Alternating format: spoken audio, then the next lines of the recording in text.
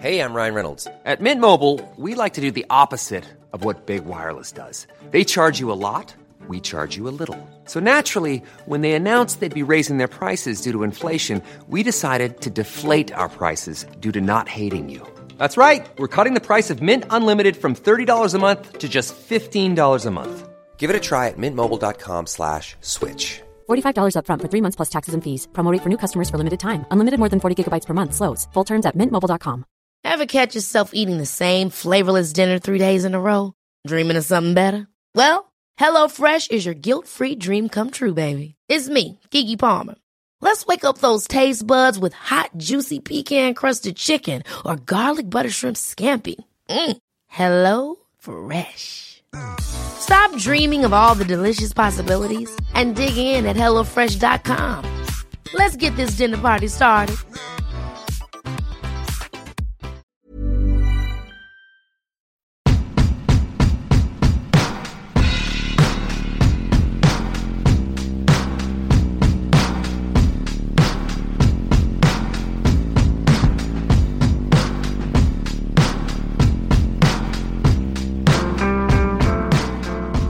Hello and welcome to Mind Your Loaf, a podcast about taking action on our mental health. I'm here with my co-host Mar. Hi everybody. Brilliant. And a team at Irish mental health charity turntome.ie, who besides helping us with this podcast, provide professional mental health support online free to everyone in Ireland.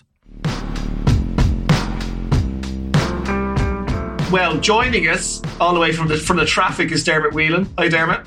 Hey Dermot. Hello there. Hello Welcome. Jason. Hello Mar. How are you? Hi Dermot. And just so people know, they go, hang on, is that Dermot from Today FM, Dermot and Dave? Yes, it is. And Dermot from the Republic of Telly? Yes, it was. And Dermot, he used to do loads of stand-up? Yes, he did. and Dermot from the Dermot and Dave tour all around Ireland? Yes, he did. And yeah, he's back. So how are you? I'm great. I know your listeners can't see what I can see, but I'm just worried for Mar because you do look like you've been kidnapped. Are they treating you well? Well, I've lost the ability to know what well is anymore, Dermot. I've just gotten used to my little space. Look, that's literally as much space as I have. There's a kind of a Groff Irish phone box and people are wondering where they've gone. Oh yeah. Yes, I've upcycled an old telephone box. Yeah. It's amazing when you see something nostalgic and you make that noise and your kids just don't care. It's just quick. Look at the phone box. Yeah, it's a phone box. It's not what it gives a shit. Anyway, Dermot, we were supposed to record this a bit earlier, but Dermot was late because he doesn't listen to the traffic on his own show. No, I tell you, I was at a new midlife crisis machine, which is an electric skateboard. A Porsche? Oh! Yeah, so I was flying around the coast of Dublin and the parks, in Dan's Park in Raheen. Wow. And then I just got stuck in horrible school traffic. So I apologise. No. But I was in the car. What we're bringing Dermot on for, people go, what's Dermot on for now? Because this is Dermot. This Mind Your Loaf, we've been dealing with so many different topics, like all about mental health, well-being. You know, we've done like a cyber psychologist, neuroscientists, like suicide, depression, like everything. The works all about luck, being happy. And we haven't had anybody come on, like, we've spoken about it very tiny, about like meditating. And that's why we kind of brought you on. But what I'd love to do is we just go back a tiny bit to where you found yourself in the position you're in now, which is like when I knew you in your full flight and I was with you in Dubai and everything, we were gigging, you were doing stand-up, you had your radio show, you would have been either just about to do Republic of Telly or were doing Republic of Telly as well. And God knows what else. I mean, I'm sure you're fitting more. And then all your family life as well. So much going on. Yeah, and then sprinkle in a few corporate gigs in there as well. And and a passion for Guinness. And it's a heady cocktail of life. Well, I tell you what, actually, my path into this whole world started a couple of years previous to that. That was 2010 when you and I were in Dubai. And I was going down to the Cat Laughs Comedy Festival. And I still am, I think, the only performing comedian to arrive into the Kilkenny Cat Laughs Comedy Festival in an ambulance. What? Yeah, because I had my one and only panic attack on the way to Cat Laughs in 2007. I didn't know what was happening. I thought I was having a heart attack or a stroke. I had no idea I had any issues with anxiety or stress or burnout or overwhelm. All I knew was it felt like the invisible man was sitting on me while I was trying to drive to a comedy festival. Jesus. I couldn't breathe properly. So, were you on your own, first of all? Sorry. I had my brother-in-law in the car, thankfully, but he was freaky. He was like, what is wrong with you? Is this part of your routine? Yeah, stop. Yeah. But yeah, anyone who's ever had one will know that it's quite a terrifying experience if you don't know what's happening, because you're gasping for breath. You feel a terrible pressure on your chest. And for me, it was like my stomach, like somebody was really sitting on my stomach. I was gasping for breath. So then I started hyperventilating. And what happens when you start hyperventilating really badly, your oxygen, carbon dioxide balance gets all out of whack. So your parts of your body goes into spasm. So all my hands cramped up, my jaw cramped up, my tongue cramped up. Shit. I mean, that sounds like a stroke. That's exactly. Well, I was trying to ring my missus to essentially say goodbye because I think I'm dying. So I rang her. She answered the phone and I couldn't speak because my mouth had locked up. So all she heard was, Jesus Christ. And she's like, oh, wow, it's like 11 in the morning. Are you drunk already? Like, I know Kilkenny has a reputation, but this is a personal best for you. But yeah, so then the ambulance arrived and they gave me a brown paper bag. And I was like, wow, the HSE is worse than I thought. This is all you can give me. It still smells of your man's sandwiches. But so they went, you're grand, you're not having a stroke, you're hyperventilating, breathe into this. And then they carted me off to hospital to make sure I was all right. So because I've had those panic attacks before, but I've never had anything that serious. I've had like my heart rushing. I mean, your heart is definitely palpitating. That's definitely a thing. Do you know what I mean? Because people go, no, it's not. You're only imagining it. But my heart it's definitely palpitating. But I'm not dying. And you were definitely not dying. But were you making yourself worse as that was happening by panicking? For a lot of people, something like that, an anxiety experience or attack or panic attack, whatever you want to call it, like that, it can be sort of self-perpetuating because I didn't know what was going on. I started to freak out that I was having a heart attack. Okay. And the more anxious I got, the more oxygen I was, sending to the anxiety flames, and it just started to snowball. And then, of course, when you start hyperventilating, you're making it worse. And I remember I was lying on the driveway of a bungalow a few miles outside Kilkenny, and it had those really ostentatious Irish pillars of the eagle. Oh, yeah. Nice. Oh, lovely. Yeah. So I thought, at least I'm dying in a posh driveway. Absolutely. I've got standards. Yeah. Yeah. The wall is pebble dashed. The gate is class. But there's friends of mine that's happened to before, and it was very like your situation. And he just literally just hit the floor. Right? He didn't go to a panic attack. He kind of just passed out. And then they had him in hospital, and it's like you. He had no underlying illnesses or anything, but had been told by the doctor that he was working too much.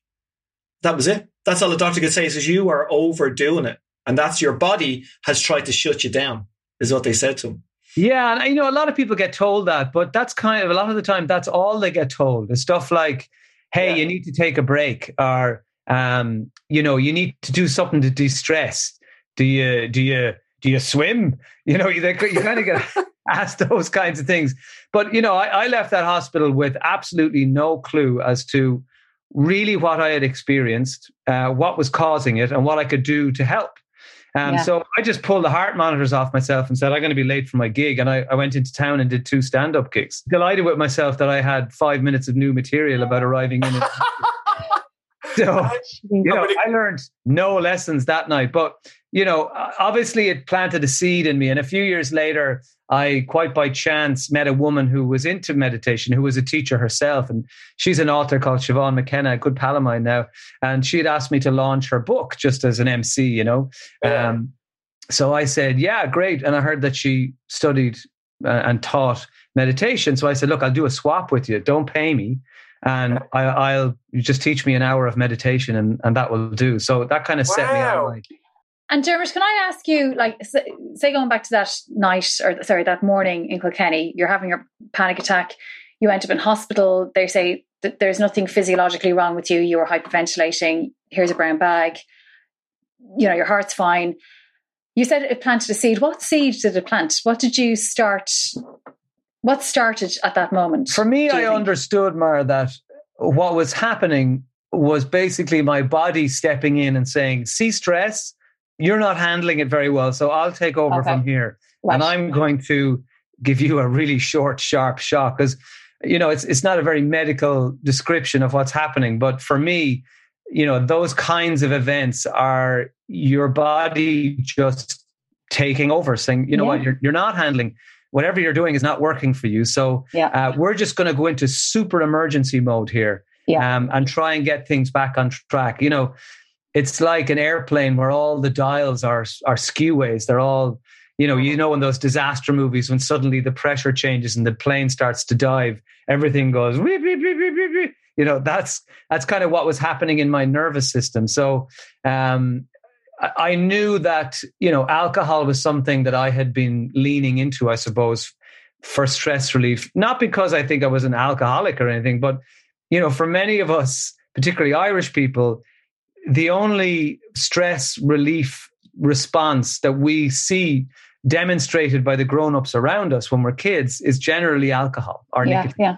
I mean, you'll hear that phrase, relax and have a drink. That's what they would have said in my house. Sit down there, relax and have a drink. You're like, oh, what? Okay. Yeah. And that's fun, but it's not a long-term solution to issues, whether that's taking on too much work, what I was doing, not getting enough sleep. That was a big issue for me because I was on breakfast radio at the time and I was up at 4:30 a.m. for my show, but I was also doing comedy gigs 4 nights a week, and not getting home till 1 or 2 in the morning. And yourself as a comic, Jay, when you're trying to come down off a performance, you're going to start reaching for stuff like alcohol or whatever you can get to kind of bring you down enough so that you can go to sleep. Now, thankfully, now I've learned there are other tools, for instance, breathing techniques you can use that are far more effective actually than alcohol and don't make you feel like a bag of crap the next day. Look, I'm not anti-booze. I don't want your listeners to think that I'm on a mission against alcohol, but I know just for me, it wasn't at that time. It was the only thing I knew, the only coping mechanism for what was happening in my life, and it wasn't working for me. So it was always like whenever you finished a gig afterwards, I used to feel like I needed a reward because I did so well.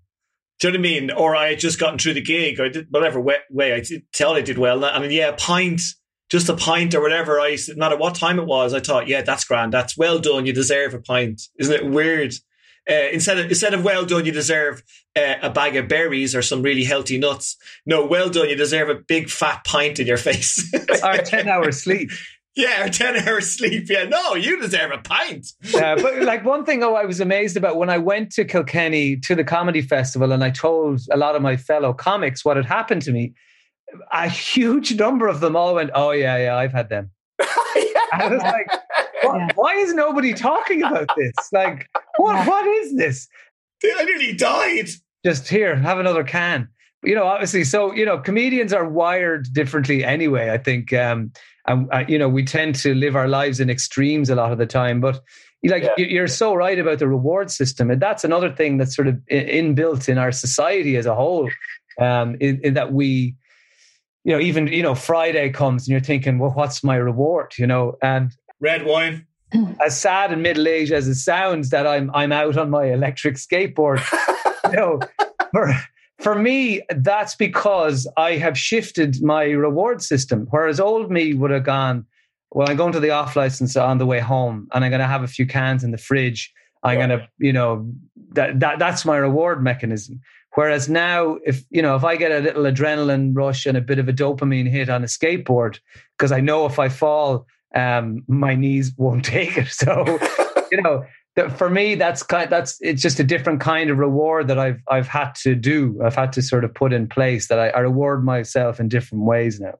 And do you think that your, the fact that you meditate now has contributed to you being able to make different decisions, or that you being aware that you have choices around what you can do to make yourself feel better or to reward yourself? Yeah, I mean, I think whatever language you want to use. When you start to go down any road, whether it's meditation or some process of self-care, when you start to engage with that process, you can't help but start to examine what's not working for you. You know, and I think a lot of people, particularly when they hit around 40, start to begin that process. And sometimes it can start for you, which is kind of what happened to me. Yeah.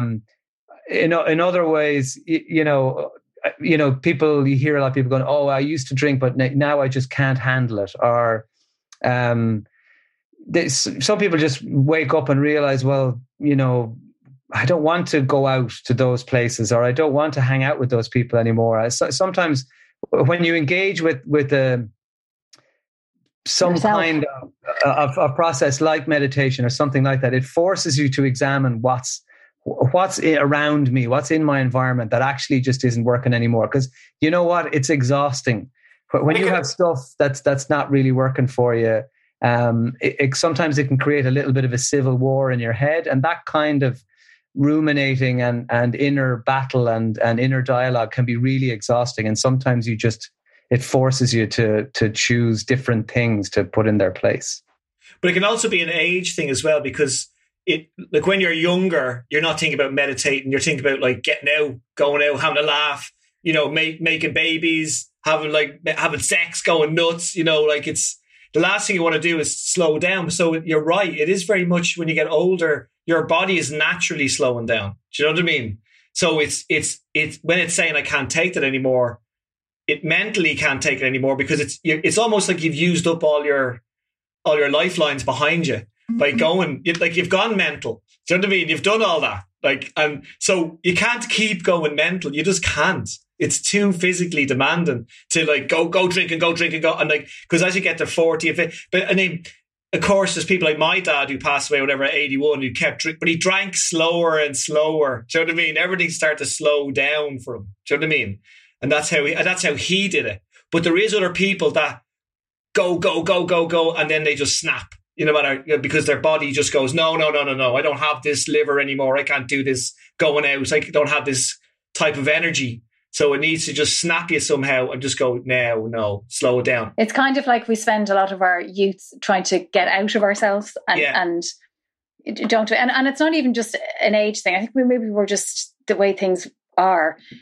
It is all about living outside of ourselves. And I think with meditation, it is all about coming back into ourselves and realizing, I think it's getting to know yourself. Would you say, Dermot, when you are in a meditative state or whatever way you'd call it, is there a sense of you coming back into yourself, of kind of realizing who you are, how you are in that moment?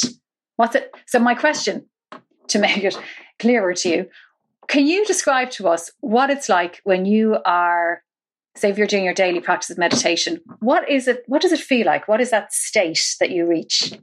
Or is that how you would describe it? I think there are lots of components, even sort of what I'm mentally or emotionally experiencing aside. The very act of me sitting down for myself and taking time for no other purpose than to put myself at ease, calm my nervous system, set myself up for the day. The very fact that I've normalized taking time to do that, it is for me like 70% of the work. Okay. So that commitment to practice, showing up. Yeah. I mean, it's the same for, I suppose, people who do exercise because they know it makes them feel better. But there's something even more intense about just sitting with yourself, and it's a very unnatural state for a lot of people. There was a study done a few years ago in the University of Virginia, And they got a few hundred people of all ages. And the only requirement they asked in this study of them was to sit by themselves for 15 minutes with their own thoughts. And they just wanted to see how they would react. And part of the experiment was they had a button on the table in front of the people. And the button, if touched, would administer an electric shock. And they told them, look, that button is there. You don't have to press it. Okay, it will give you an electric shock. Begin your 15 minutes. And it was a sparsely furnished room, and they obviously took their phones and other distractions away from them. 67% of the men in that study chose to electrocute themselves within that 15 minutes. Jesus Christ. Why am I not surprised? Well, the women were completely faultless. 25% of women in the study.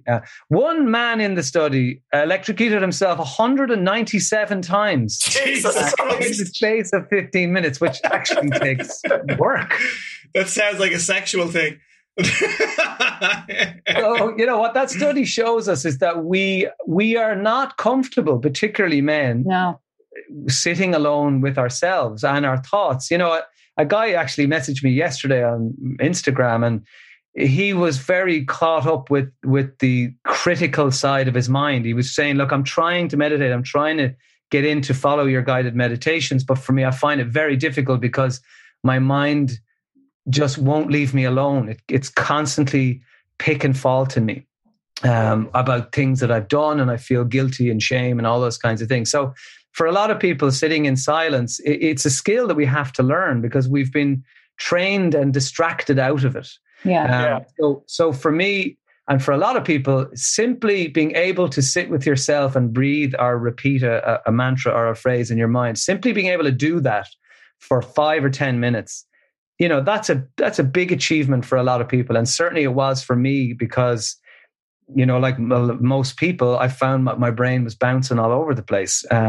You know, I'm okay with it bouncing now, but I'm a little bit more aware of the places my brain is going. So when did you first meditate? Because I know that you asked your mate to teach you. Like, did you start with her? Like, or where did you start it? Like, and how did you start it? Like, how did you teach yourself how to meditate? Because people are going to be listening to you going, like, how do you do it? What do you do? Like, what are you talking about? Like, how can, like what, like a lot, when you say meditate to people who've never meditated, you're talking Tibetan monks, you're talking chanting, like all sorts of match. Yeah. And they always say hippie, which I've never even seen a hippie anymore. But all this kind of stuff. So like, how did you start? Like, how did you teach yourself, or how were you taught? Yeah, well, I had the same preconceptions as most people have about it. I thought it was for people who looked like Jesus, who wore nothing but white linen all day. and had nothing else to do. That's a whopper. Yeah.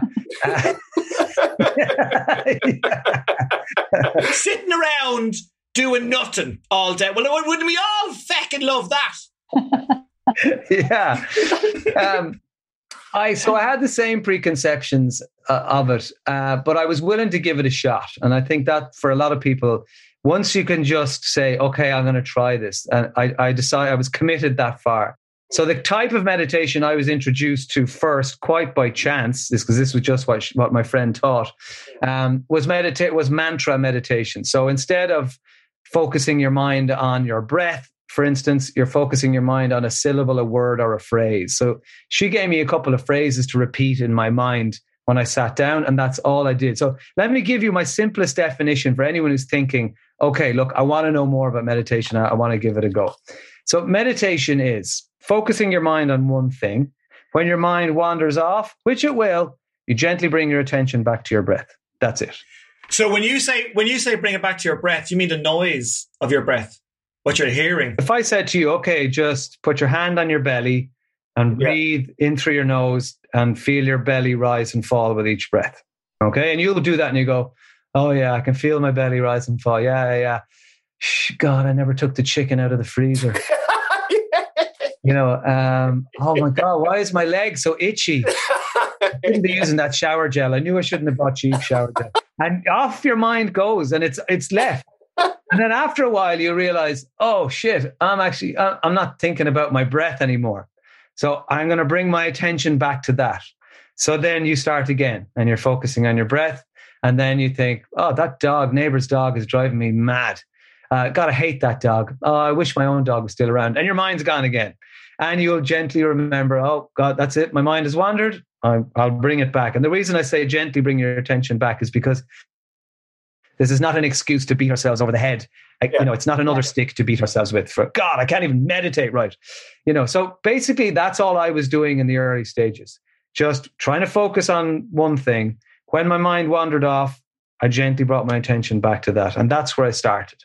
And they do. And I've been meditating a good while as well. And one thing I learned, because I was like that at the start, I was going, I can't meditate. I want to meditate now because I have no patience. But like everything, I didn't give up. I kept going. But it took me a while to learn how to do it. My brain and my body kind of got used to it eventually. That's what happened to me. Did that happen to you? Or yeah, it is, because you're training your body into a new state. A lot of people as well fall asleep when they start meditating. Because think about it, your body goes, oh, wow, his eyes are closed. He's breathing slower and deeper. He's sitting or lying down. I know what this is. It's sleep. Knock him out. You're gone. When we learn to meditate, we teach our bodies and our minds another state. And that is, yes, I'm sitting or lying down. Yes, I'm breathing a bit deeper and slower. Yes, my eyes are closed, but my mind is alert. And in that state, that is where the actual physical changes occur in our brain. And this points to another scientific study that came out of Harvard in 2012. And they got people, possibly like your listeners to this podcast, who had never meditated before. And they got them to meditate for less than half an hour a day for 8 weeks. So less than 2 months. And when they obviously scanned their brains throughout the whole thing, and what they found at the end actually really surprised them.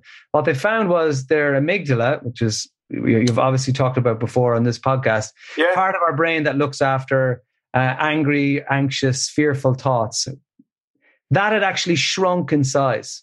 That it actually was small. Wow. There was less of it in every single one of those beginner meditators. And what they also found, conversely, was parts of their brain responsible for self-awareness, logical thinking, memory was a big one. That had actually grown in size. It was denser. There was more gray matter in those areas. So a beginner in less than 2 months will physically change the shape of their brains. And so for me, I was thinking, well, this has to work, because if the part of my brain, how can I continue to have the same amount of anxious or fearful thoughts if the part of my brain that's producing those thoughts is actually getting smaller? Yeah. So, for me, excuse the pun, it was a no-brainer. So that was one of those studies that I learned when I really was drilling down into it, because I wanted to know more, and then obviously ended up teaching it. Ryan Reynolds here from Mint Mobile. With the price of just about everything going up during inflation, we thought we'd bring our prices down. So to help us, we brought in a reverse auctioneer, which is apparently a thing. Mint Mobile Unlimited Premium Wireless. How to get 30, 30, bit to get 30, bit to get 20, 20, 20, bit to get 20, 20, bit to get 15, 15, 15, 15, just $15 a month? Sold! Give it a try at mintmobile.com/switch. $45 up front for 3 months plus taxes and fees. Promo rate for new customers for limited time. Unlimited more than 40 gigabytes per month. Slows full terms at mintmobile.com. Hey, I'm Ryan Reynolds. Recently, I asked Mint Mobile's legal team if big wireless companies are allowed to raise prices due to inflation. They said yes. And then when I asked if raising prices technically violates those onerous 2-year contracts, they said, "What the f*** are you talking about, you insane Hollywood ass?" So to recap, we're cutting the price of Mint Unlimited from $30 a month to just $15 a month. Give it a try at mintmobile.com/switch. $45 up front for 3 months plus taxes and fees. Promo rate for new customers for limited time. Unlimited more than 40 gigabytes per month. Slows full terms at mintmobile.com. If you're struggling to lose weight, you've probably heard about weight loss medications like Wegovy or Zepbound, and you might be wondering if they're right for you. Meet PlushCare, a leading telehealth provider with doctors who are there for you day and night to partner with you in your weight loss journey. If you qualify, they can safely prescribe you medication from the comfort of your own home. To get started, visit plushcare.com/weightloss. That's plushcare.com/weightloss. plushcare.com/weightloss. Yeah, because you went from doing a bit of meditating to getting into it, and then, as you said, you started to study it.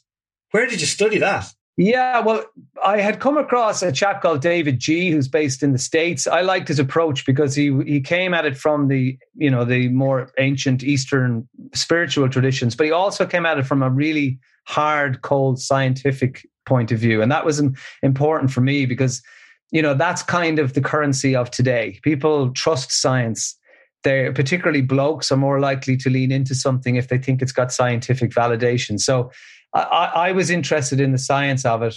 And then I started to sort of read a lot of his stuff. And then I knew that he trained teachers. So I enrolled with him and spent a year really immersed in a lot of texts, whether they were scientific journals or whether they were ancient scriptures like the Bhagavad Gita, that people would know from Indian tradition. So after that, then I became a teacher. And I suppose I had no real desire to be a teacher in the early days. I just wanted to know more because I found that I was sort of skirting around the edges. I kind of wasn't really committing enough that I needed to, because all the science says, do it every day, you'll see results. And I was kind of talking a lot about it, but not actually doing the work. So I thought a teacher training course would actually force me to knuckle down a bit more. But actually what it did was it really inspired me to take the information and bring it to people in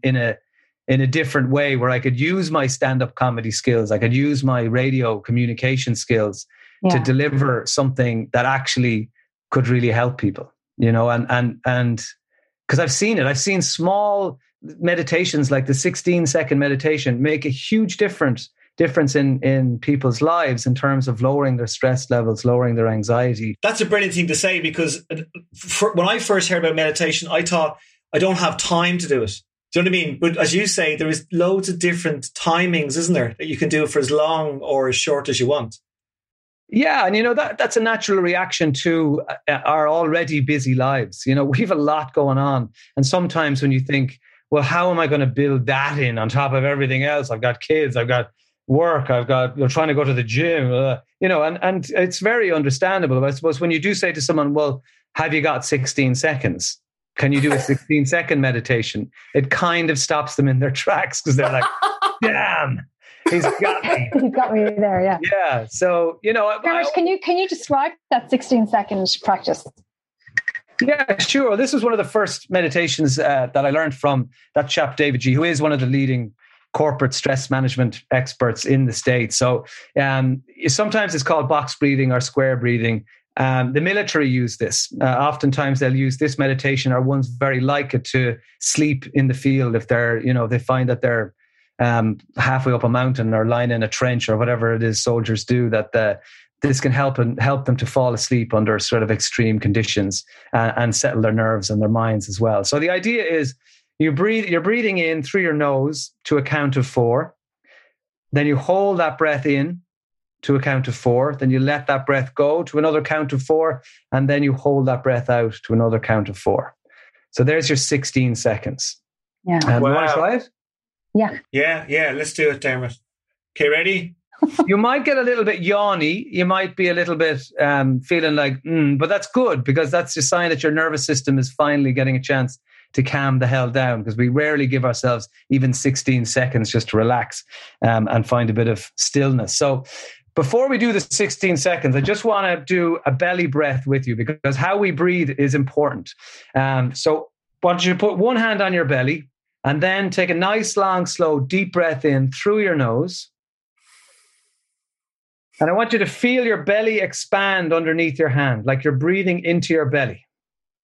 And then you can gently let that go. And you should feel your belly fall back down again. So another nice, long, slow, deep breath in through your nose. And feel that belly rise. Hold it there for a moment. And gently let that go. So the reason I'm encouraging you to breathe through your nose is because our noses are incredible air filters. They take a lot of the crap out of the air, and we've become a nation of mouth breathers just for many reasons. But also when we breathe into our nose, we tend to pull the air deeper down into our lungs. There's receptors at the bottom of our lungs, blood vessels that pull a lot of that nice oxygen out into our bloodstream. It goes up to our brain and all around our body and helps us to feel a bit more energized and think a bit That is clearer. very good to know. Thank you, Dermot. Yeah, that's brilliant. So are we going to do this? Yeah. Okay, here we go. So take a nice, long, slow, deep breath in through the nose. 2, 3, 4. Now hold that in your belly. 2, 3, 4. Now gently let that breath go. Letting the breath go, feeling the belly fall back down. 3, 4. Now hold that breath out. Before you take another breath in, just hold it there. 3, 4. Now you're just breathing normally. Oh, it's a bit of that's a good whacker. Yeah. Lovely. that's a little bing. Yeah. So you couldn't, you know, if you're feeling you're a little bit wound up, you can run 2 or 3 or 4 of those together. Just keep doing them. It's a great meditation to go. Like I use it we're queuing for everything these days. So you can use it in queues. I use it if I'm in traffic, obviously keeping my eyes open. If I'm performing, I use it all the time. I use it every single time I'm about to do something on stage.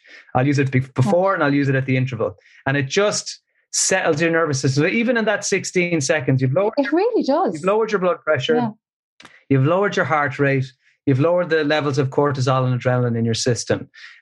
You've fired up, you've boosted your immune system, your growth and sex hormones are kicking in, your digestive system is kicking back in. So, it's not rocket science. Any of these techniques, all we're ever trying to do is to turn off our stress response. And our stress response is amazing. And, every time, Jason, you hop up on a stage, you're relying on that stress response. You need your heart racing, you need those stress hormones sending more oxygen to your brain and getting your heart pumping. You need to be thinking quicker in the moment and making better decisions. So you need to be thinking 5 jokes ahead. That stress response is absolutely necessary. The problem arises outside of that when we can't turn it off. And we weren't given the tools to turn off our stress response. And our lives are so busy that we can easily roll from hour to hour, day to day, week to week, without ever really getting out of that mode. And for me, I used to wake up at 3:10 in the morning. That was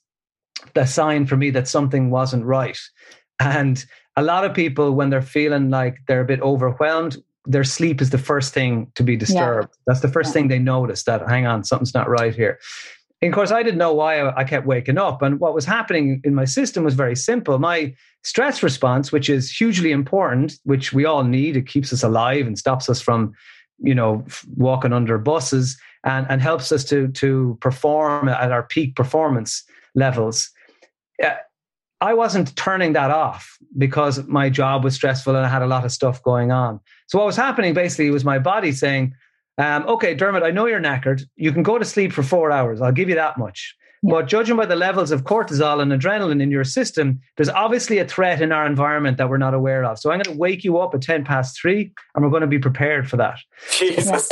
So for a lot of people, that's what's happening. It's just their stress response, our inner alarm. I mean, wherever you are, I guarantee you there's a smoke alarm there, and it's an amazing invention. We need it to work, and we need it to work when we want it to work. But if that thing's ringing all the time, it wears you down and you start to lose faith in that very system to protect you. So all we're trying to do with any of these techniques, whether you call it meditation, tactical breathing, like they call it in the military, whether you call it your relaxation exercise, whatever, all we're ever trying to do is turn off that stress response long enough for our nervous systems, that parasympathetic nervous system to kick in. That is the rest and digest state that will allow us to just, our bodies and minds, to get on with the business of living in a nice, peaceful, relaxed way. But can I just ask you, Dermot, as well, because this is a big one that I get asked a lot, is what type of meditation to do? Because people are listening to other, like, let's say Wim Hof, or I can't remember, I never pronounce it, Byoki, it's a Japanese one, Bikeko, which is 2 completely different types of breathing. Like Wim Hof goes, breathe real heavy, breathe real fast, hold your breath for as long as you can. Byeko's all calm and quiet. The chanting is just you sitting chanting a word or a thing, whatever. And sometimes people go, well, which one am I supposed to do? Because they do all tend to tell you that they're doing all these different meditation types of way of doing it, for different reasons, and they're all for different types of health in your body. Do you know what I mean? So you're kind of going, well, which one will I choose? I don't know what to do. Like, what do you say to people like that? If we think of it like the gym, the first day you turned up at a gym, might have been quite intimidating. There's a load of machines. There's a load of people doing different things. You're not quite sure what any of those exercises do. Yeah. And you're hoping to God that someone will guide you. Otherwise, you're going to make a mistake and feel foolish. So meditation is kind of the same. There are different techniques that you can choose. But a great place to start is try a guided meditation. So for me, that's kind of like the personal trainer. Yeah, can I say that's how I started as well? I needed that. Yeah, and a lot of people do. And all you're kind of doing, to have another analogy, is you're sliding into the passenger seat and you're letting someone take over. Mm-hmm. And they will guide you. And it's a bit like listen to music. You'll have voices that you like to listen to. You'll have particular teachers that you like to listen to. Others will do nothing for you. So it's just about normalizing, firstly, as I spoke of, that taking time out for yourself. So a guided meditation is a very easy way to do that. You can do it in the morning. You can do it when you get home from work. You can do it just before you go to sleep, whatever works for you initially. And then you'll start to get used to the process of taking that time and following someone else's guidance. You can then start to look into other ways. Some people, there are, of course, different disciplines. There's transcendental meditation and all these things. But you don't need to be paying loads of money to anybody to learn this stuff. You can, a lot of people never move beyond guided meditations. There are free apps. If I was someone listening to this today going, okay, I kind of get it. I think I'll try it out. Let me recommend an app, Insight Timer. You probably know all about this, Jason. Okay, yeah. It's a free app. It's got loads of different teachers, loads of different meditations. You can search by subject, so like anxiety or sleep or whatever it is that you think you want help with, and start there. Yeah. I have free guided meditations on my website, Dermot Whelan. I did one today, actually, Dermot. I think I meditate, as in I show up for a practice to myself every morning, but I probably manage about 3 minutes, and then I kind of say little things to myself. But the one you did, so basically you're kind of explaining what's happening. It's the beginner's one. And then you kind of bring okay, pay attention to your breath, and you talk a little bit about that. And then you leave us to it. And you say, I'm going to come back in halfway through and just remind you. And then you come back again. And it's really nice. I would recommend your website. What is it? DermotWhelan.com. And it's really nice because, again, I know I've used this word before about accessibility. It's like, this is doable. This is absolutely doable. And it doesn't feel intimidating. It just feels very supported. And the great thing about it is you don't need any gym gear. You don't need any bags. You don't need to get changed into anything. All you need is just to sit in a seat or on the floor, or you can do. And I was actually thinking just before, I was feeling really tired. And I said, I think, I kind of said, I'm too tired to sit down and meditate. Just the kind of way. But then I said, no, I am going to do it. And it really is. It kind of regenerates you or something. It makes me feel more awake afterwards. I'm ready to go. I love it. It's just like, oh my God. And I have to say that when I kept doing it, I then got to which is an amazing feeling, the euphoria section that you can get out of meditation, which is basically what I call off your banger, which is great crack. Do you know what I mean? It is amazing. You literally don't know where your body is, if it's up or down or back or forward. And if you just, that's how good you can get at doing it. It's just the most beautiful feeling. And then you sit up and you go, oh my God, I'm so alive. And I found as well that literally all my worries are just wiped. They're just literally wiped. I don't mean, of course, if there's a massive situation in my life, it's not. But I just mean all those basic for that moment. Yeah, they're just wiped off, and I feel like, oh my God, I can take on anything. Beautiful feeling. Think about it from from a scientific point of view. What's happening in your brain when you sat down for those few minutes? As we mentioned, that amygdala, the part of your brain that's giving you those worrisome thoughts and the fearful thoughts and the anxious thoughts, that is being shrunk in size. But also the connections from that part of your brain are being weakened to other parts. So yes, your worries will still be there, but the volume's been turned down on a lot of them, on it a lot. There's parts of your brain called the temporal parietal junctions, and these are shown in brain scans to be fired up when you're meditating. And these are known as our empathy centers. Okay. So, even a few moments of meditation will fire those parts. And what that results in when the ripple effect comes out into your outside world is that you will be nicer to and kinder and have more empathy for people around you. But more importantly, I think for a lot of people, you will start to have nicer, kinder thoughts and actions towards yourself. And that inner critic is very loud for a lot of people. I call it the should monster, that never stops telling you what you should have done, should be doing more of, less of, should be taller, fatter, skinnier, eat less, run more, whatever it is. And it'll turn down the volume on the should monster because you're firing up those parts of the brain that you're activating. Just like when you go to the gym and if you do leg day and you're working on your quads, man, you're focusing on different parts and you're activating different parts of your body in those situations. And your brain is no different. Like I've heard you saying that thing that, and it's not just you, but there will always be stress in our lives. Stress doesn't go away because we meditate. What happens is that how we are dealing with our stress or how we are handling it becomes more, would you say, healthy, or we're dealing with the stress in a how we approach it. I think that's how you said it. How we approach our stressful times builds a kind of resilience in us because we learn to believe that I'm able for this. And it kind of reminded me, I was out cycling the other day and there's this very deceptive hill. It doesn't look like it's steep, but Jesus, I mean, I was making really weird noises as I went up it because I was just like, oh, come on, you're just trying to, and I thought I was going to have to stop, but I didn't. I just kept going and I got to the top, and because there was some cars behind me and my pride was all fired up. But then a few days later, I was out running, and again, I thought I was going to have to stop, and I was there. No, you got up that hill, you can keep going in this run. Do you know that kind of way? And it kind of reminded me of what you said there. How we approach the difficult situation changes. We believe that we can do it because I suppose we're not all fired up, so we have more energy to go through it steadily. And then we generate a belief that we are able to handle these situations, which then, I suppose, in its own way, reduces the amount of stress we have in our life. It makes perfect sense. And actually, you're touching on a really, something that's really important to me. And that is sort of busting a lot of myths around stress. There's an incredible study that came out of the States that really demonstrate what you're saying really well. And it started in the late 90s, and it was a huge study that came out of the University of Wisconsin-Madison. And they followed 30,000 people, 30,000 Americans in this study. And they asked them two questions. And some people might have heard this on Kelly McGonigal, the author of The Upside of Stress. It's in her book, also in her TED Talk. It's a really pivotal study. Because as I say, it points to exactly what you're saying. They asked the people in the study two questions. So have you experienced stress in the last year? And the second question was, do you think that stress is harmful to your health? Okay. And then they let them go and live their lives. And then they circled back 8 years later and they checked the public death records to see how many of these wonderful people were still walking around God's green earth. Okay. And they found that a certain proportion of them had died.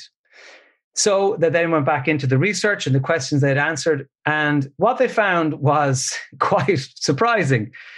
43% what they found was the people who had said that, yes, my life is stressful, the last year has been stressful, they were 43% more likely to die prematurely. Okay? So before that totally freaks you out, the most important thing was the next fact. That was only true for people who thought that stress was harmful to their health. Okay. So the people who had said, yeah, loads of stress in my life, stress is a killer, they were 43% more likely to die prematurely. Okay. So their belief about it. Yeah. The people who said, yeah, absolutely tons of stress in my life. Yeah, my head is wrecked.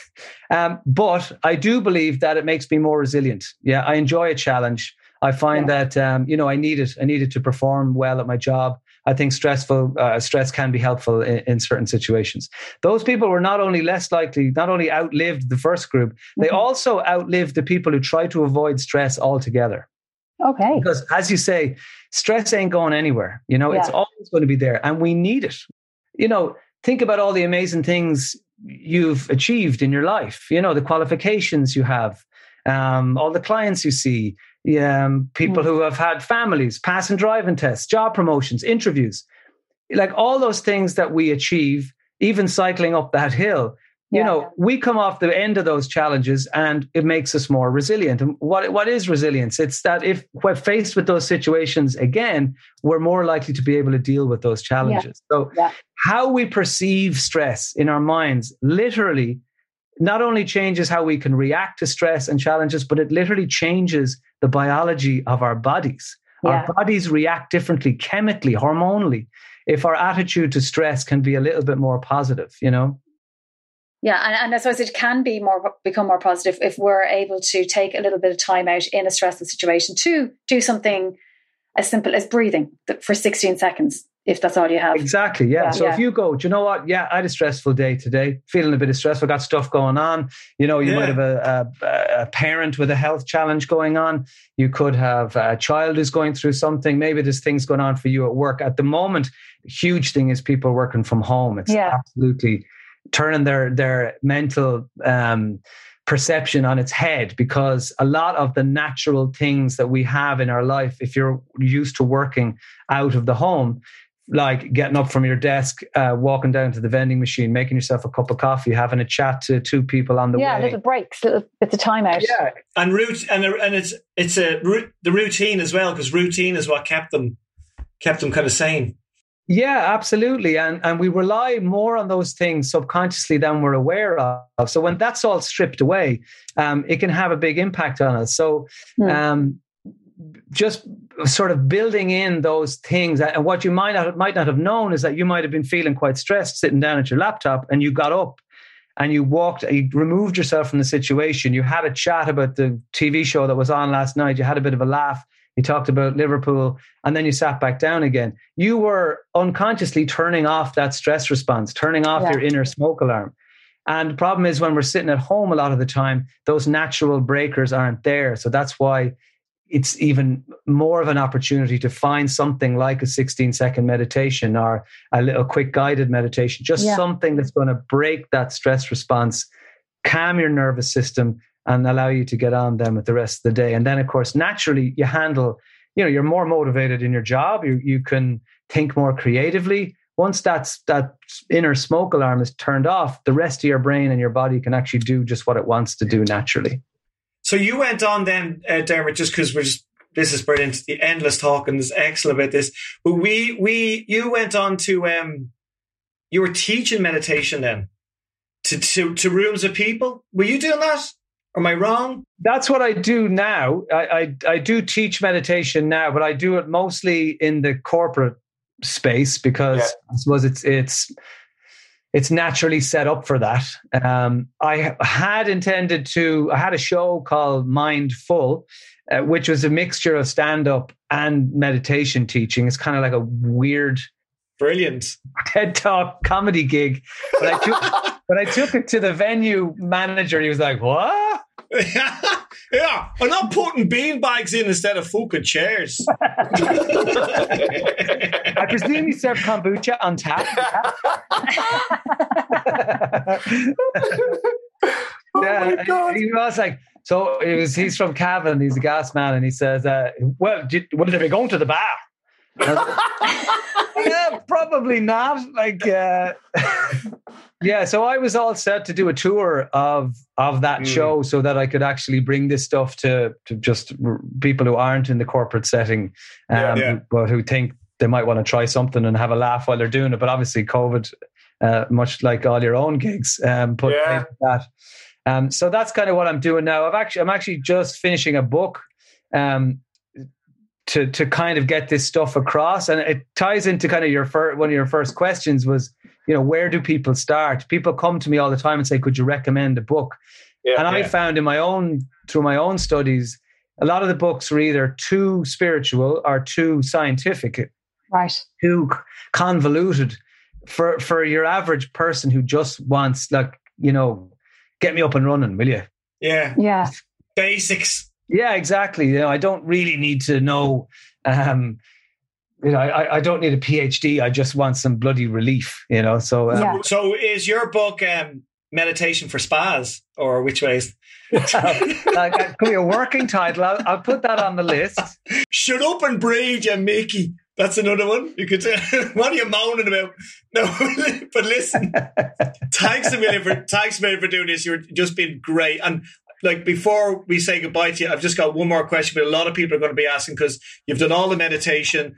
Like you've it's changed your life. You're not going like out drinking. You're going out on your skateboard. So is that mean that you're like no crack at all anymore? Like crack, wheeling. That's one of the genuine fears people have. Yeah, it is so. I noticed Dave. Dave is in there going, he's like shy now. He doesn't want to do it. No, absolutely not. And that's a justified fear that people have that, they're going to go to bed, in a Man United jersey with meanies stuck to their jumper, and then suddenly wake up in white linen looking like Russell Brand. With zero with all these tattoos everywhere.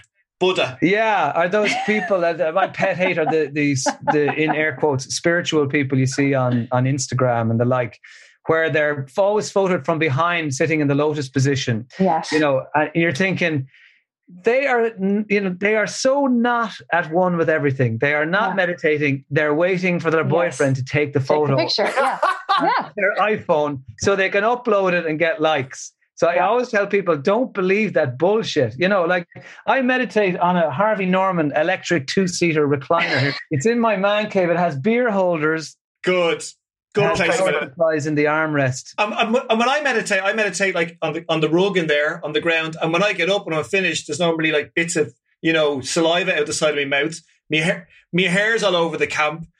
And I normally have me jocks open. You know what I mean? Just for space, for the belly. So I'm not getting no one's taking the picture. Yeah, my teacher always said, look, comfort is queen. Like you will, which you're more likely to come back to the next day. The place that's cozy, warm and comfortable are sitting in the lotus position. So your knee cartilage is crying out in agony. With an invisible sweeping brush up your arse. You're not going to come back and do that again. Yeah, it doesn't have to be painful. So Dermot, it's dermotwhelan.com for all your meditational needs. And it's a really good website, I have to say, Dermot. I really find it very useful and approachable. Thank you, Mar. Well, there's tips up there. They have a Start Meditating page which gives people tips on how to get going, best time of the day to do it, all those kinds of things. And then, as I said, there's free guided meditations. If you can bear listening to my voice, you might enjoy those, and it might just kind of give you a little start in the whole area. And then you can become like Jason and shave your head, wear orange robes, and live in the Himalayas. Yeah, and there's nothing more peaceful than listening to a Limerick accent calming you down. Yeah, avoid a kid. Right, this meditation's going to be rapid. It'll relax to fuck, will you? Oh, damn. Listen, thanks a million. Thanks for doing that. You're so good. Thanks, guys. My pleasure. Great to talk to you. Keep up the great work. See you soon. Thanks, Dermot. Anyway, it's Friday evening, Jason. Let's get you. We'll get you out of that wardrobe, right? Yeah, let's get us out. Let's get this weekend started. Yeah, what we're going to do is get some wine and some beers into us. Yeah. I mean, sorry, we're going out and meditate, and so 16 seconds of meditate. 16 seconds of meditation. 16 seconds of meditation, and then we'll get the party. And 2 days of drinking. It always helps. Okay, well, look, listen, everybody, thank you for listening to that brilliant episode. Thank you to Dermot Whelan. Thank you, Dermot. Absolutely, thank you, Dermot. And check out his website. We will have like show notes at the end of these podcasts that you can check out links as well. Yeah, because he did talk an awful lot about those experiments I'd love to look up. And of course, Insight Times, which is the app that we're using. So lots of stuff we'll add in. So everybody have a good, of course it doesn't matter because they could be listening to this any day walking along, but have a rest of a good day, good night or whatever, and try and meditate. I mean, give it a little bash. What do you think, Mar? Yeah, give it a whirl. It's just a little bit of time out. Maybe the word can be intimidating. A little bit of time out. Notice your breath. Start from there. So Jason, mind yourself. Namaste. Namaste. Okay, guys, mind yourselves, mind your loaves, and talk to you next time. Talk to you all. Thank you, everybody. Thank you, Mar. Turn to Me provides professional mental health support. Jason, do your, your ad voice. Oh, yeah, I'll do the ad. Yeah. Okay, I'll do a proper ad thing. Okay, ready? Yeah. As a registered charity, Turn to Me provides professional mental health support online for anyone in Ireland going through a tough time. From one-to-one counselling to group and peer support, Turn to Me is accessible from any device anywhere in Ireland. If you would like to support Turn to Me, you can donate €4 by texting Turn to Me to 50300. Text costs €4. Turn to Me will receive a minimum of €3.60. Service provider like charity. Helpline 076 680 5278. Is that you? Yeah, that was actually me there. Ever catch yourself eating the same flavorless dinner 3 days in a row? Dreaming of something better? Well, HelloFresh is your guilt-free dream come true, baby. It's me, Keke Palmer. Let's wake up those taste buds with hot, juicy pecan-crusted chicken or garlic butter shrimp scampi. Hello Fresh. Stop dreaming of all the delicious possibilities and dig in at HelloFresh.com. Let's get this dinner party started.